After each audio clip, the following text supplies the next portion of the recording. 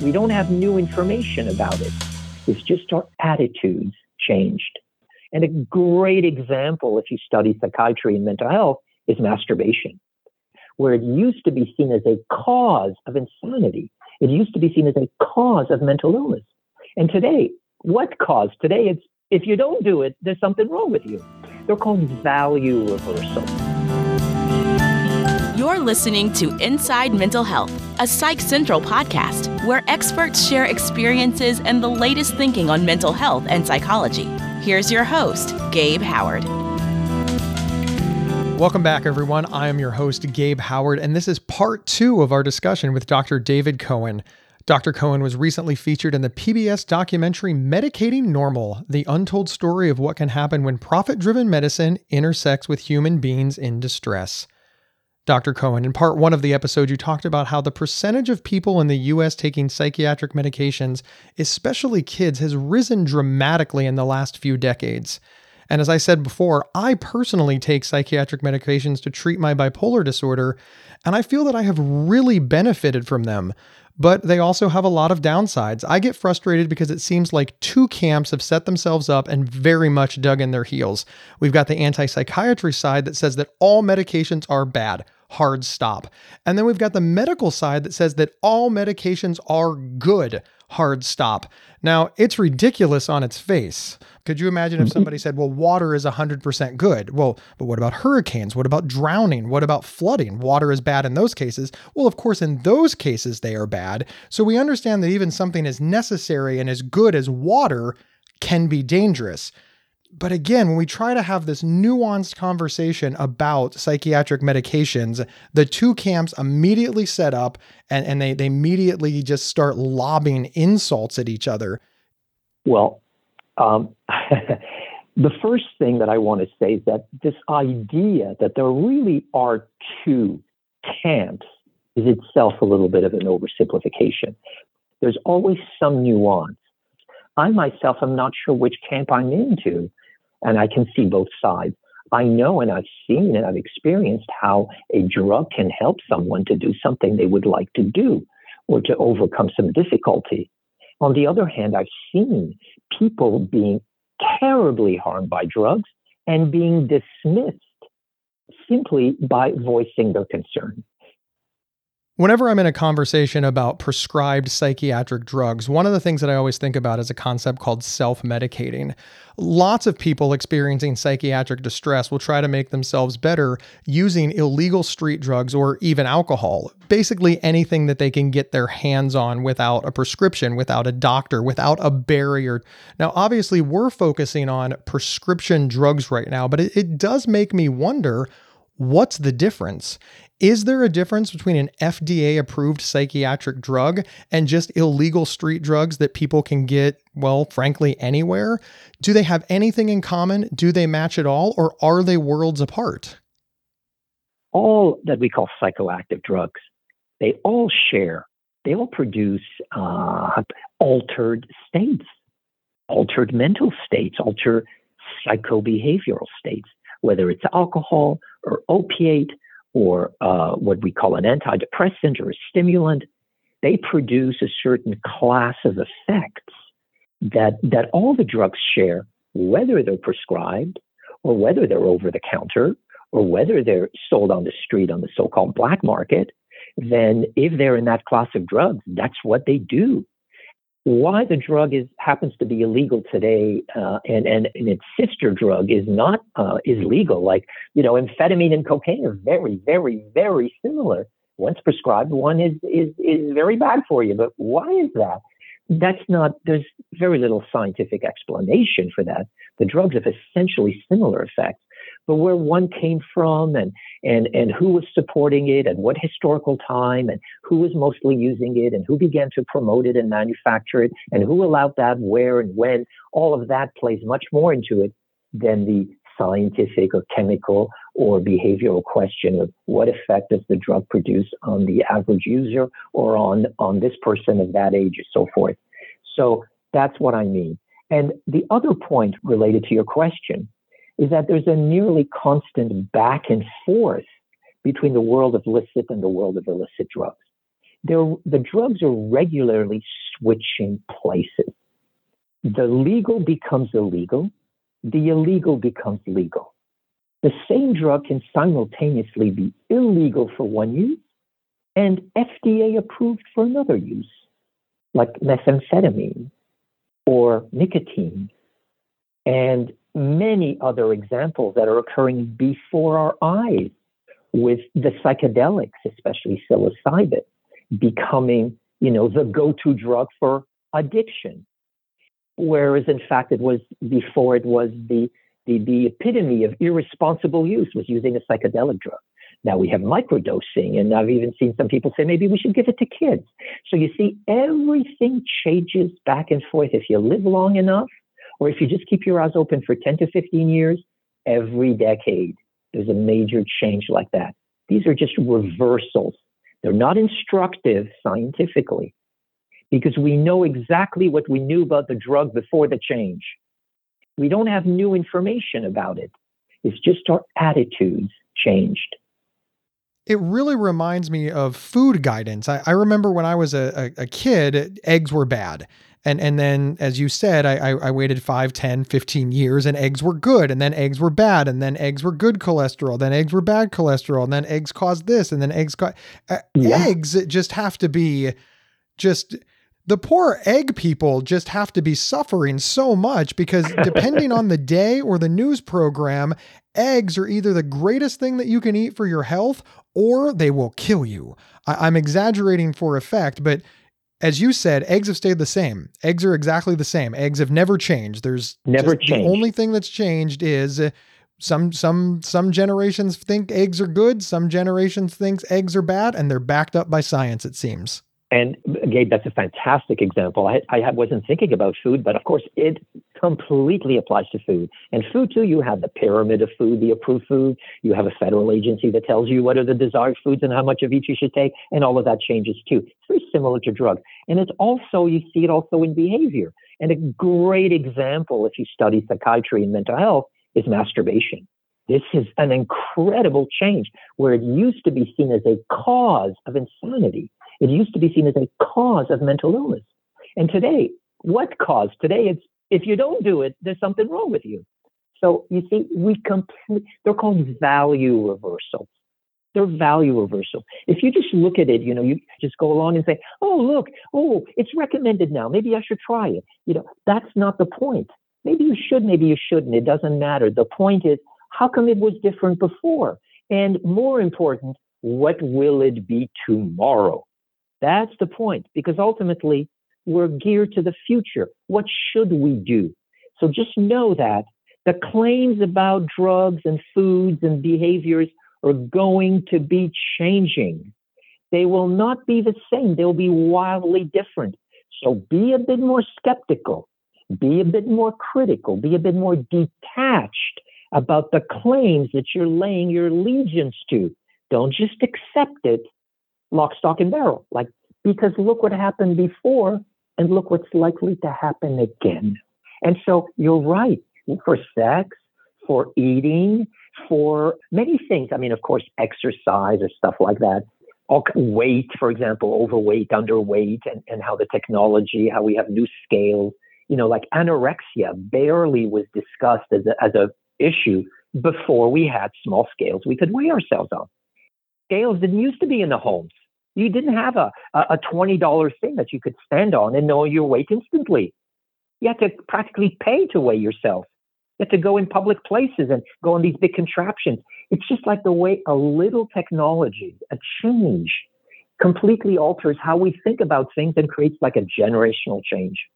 And that's what I try to bring up a little bit in the conversation, that we have to look at these issues more as cultural issues, social issues, but in the individual conversation, if I'm seated across somebody and it's just me and them, and they're telling me about them and their trouble, it's a different story. I have to listen to what they say and how they see it and what is the pain and what is the problem. And so it's a different story than looking at changing norms and changing practices overall in a society. But just because it doesn't have a simple solution doesn't mean we can ignore it. it's incredible trying to wrap your mind around this, especially when we consider how serious suicidality is in our young people. They're really, really impacted, and death is very serious. I don't know why I'm trying to convince my listeners that death is serious, but it's serious. And then all of this information comes at you.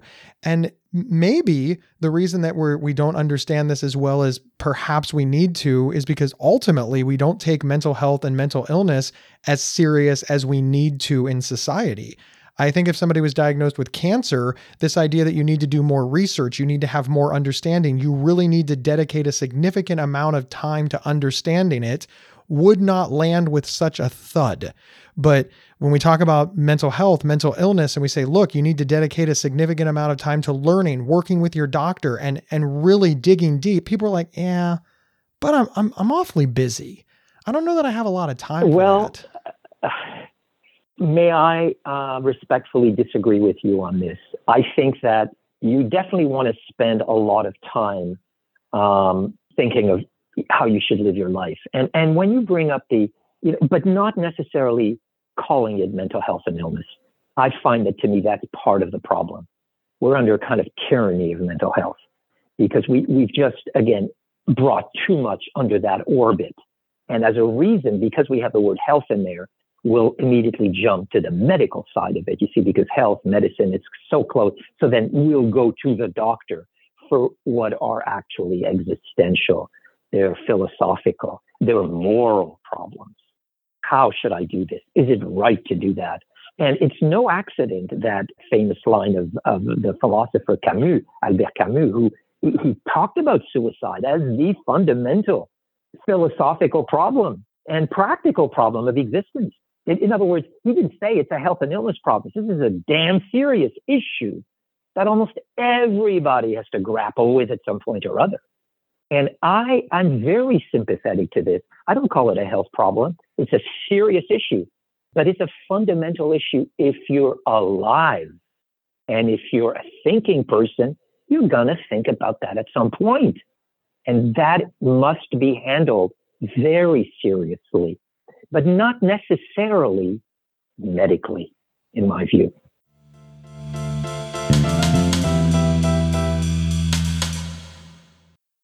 Mom deserves the best, and there's no better place to shop for Mother's Day than Whole Foods Market. They're your destination for unbeatable savings, from premium gifts to show-stopping flowers and irresistible desserts. Start by saving 33% with Prime on all body care and candles. Then get a 15-stem bunch of tulips for just $9.99 each with Prime. Round out Mom's menu with festive rosé, irresistible berry chantilly cake, and more special treats. Come celebrate Mother's Day at Whole Foods Market.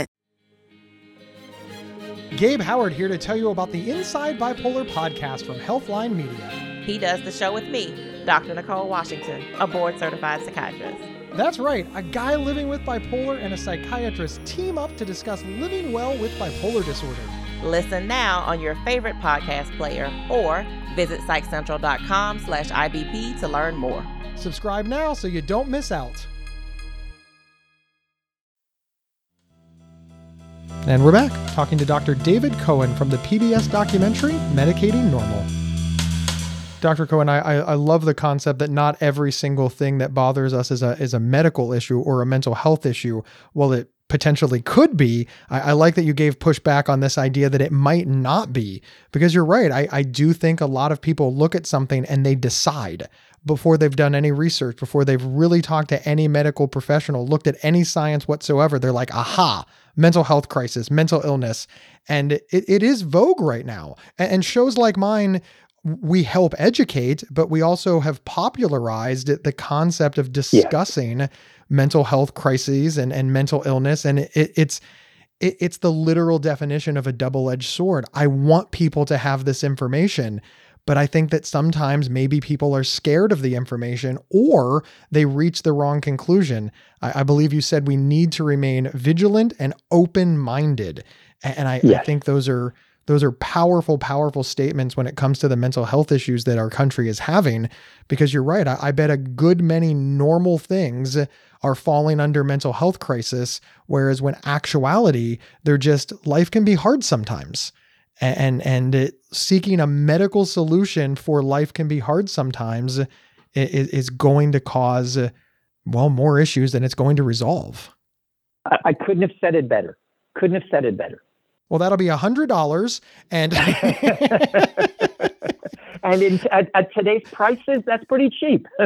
That's not a bad deal. Not a bad deal. I struggle with this so much. I don't want people who are like me to not get help, but I don't want people who are like my friends, my family, my loved ones to think that every time something bad happens in their life, they have a serious and persistent mental issue, because having one is terrible.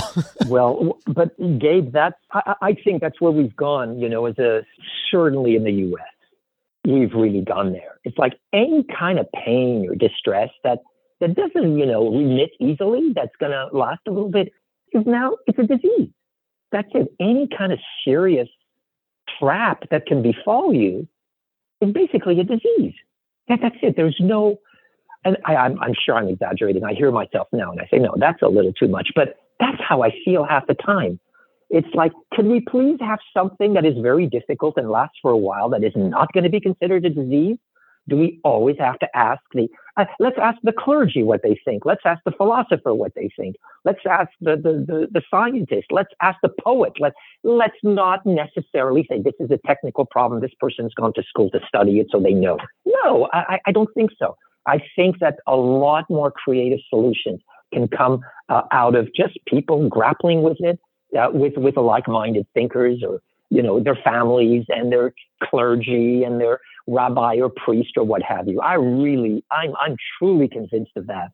So I'll beg to disagree a little bit, meaning that there's too much of this mental health stuff. We've just turned too much into mental health. It's just well-being. It's just, living your life. It's not about mental health. Just like every ache and pain is not about disease. It's just about, hey, straighten up, or, walk better, or move more. And it's not all about treating something. I have to ask, though, for parents, for loved ones, for yourself, what should you do? You obviously went to a doctor because you felt that you or a loved one was in trouble. You've relied on the information from the FDA. The federal government approved the medication for this purpose. You've relied on the information from the doctor. As you said, you've relied on information from podcasters, influencers, health websites, etc., to educate yourself so that you can be informed. And then you've been given this and you're told to take it as prescribed, which again is another message in our society. Take your medicine as prescribed, be med compliant. What can people do to get out of that loop so that they or their loved ones are in the best position to solve the problem that they're trying to solve in the first place? Wow. Well, it's a tough question, but there's a task that faces every citizen in a society, in any society. What am I going to do? How am I going to solve this problem? How am I going to change myself or learn something new? And who am I going to listen to?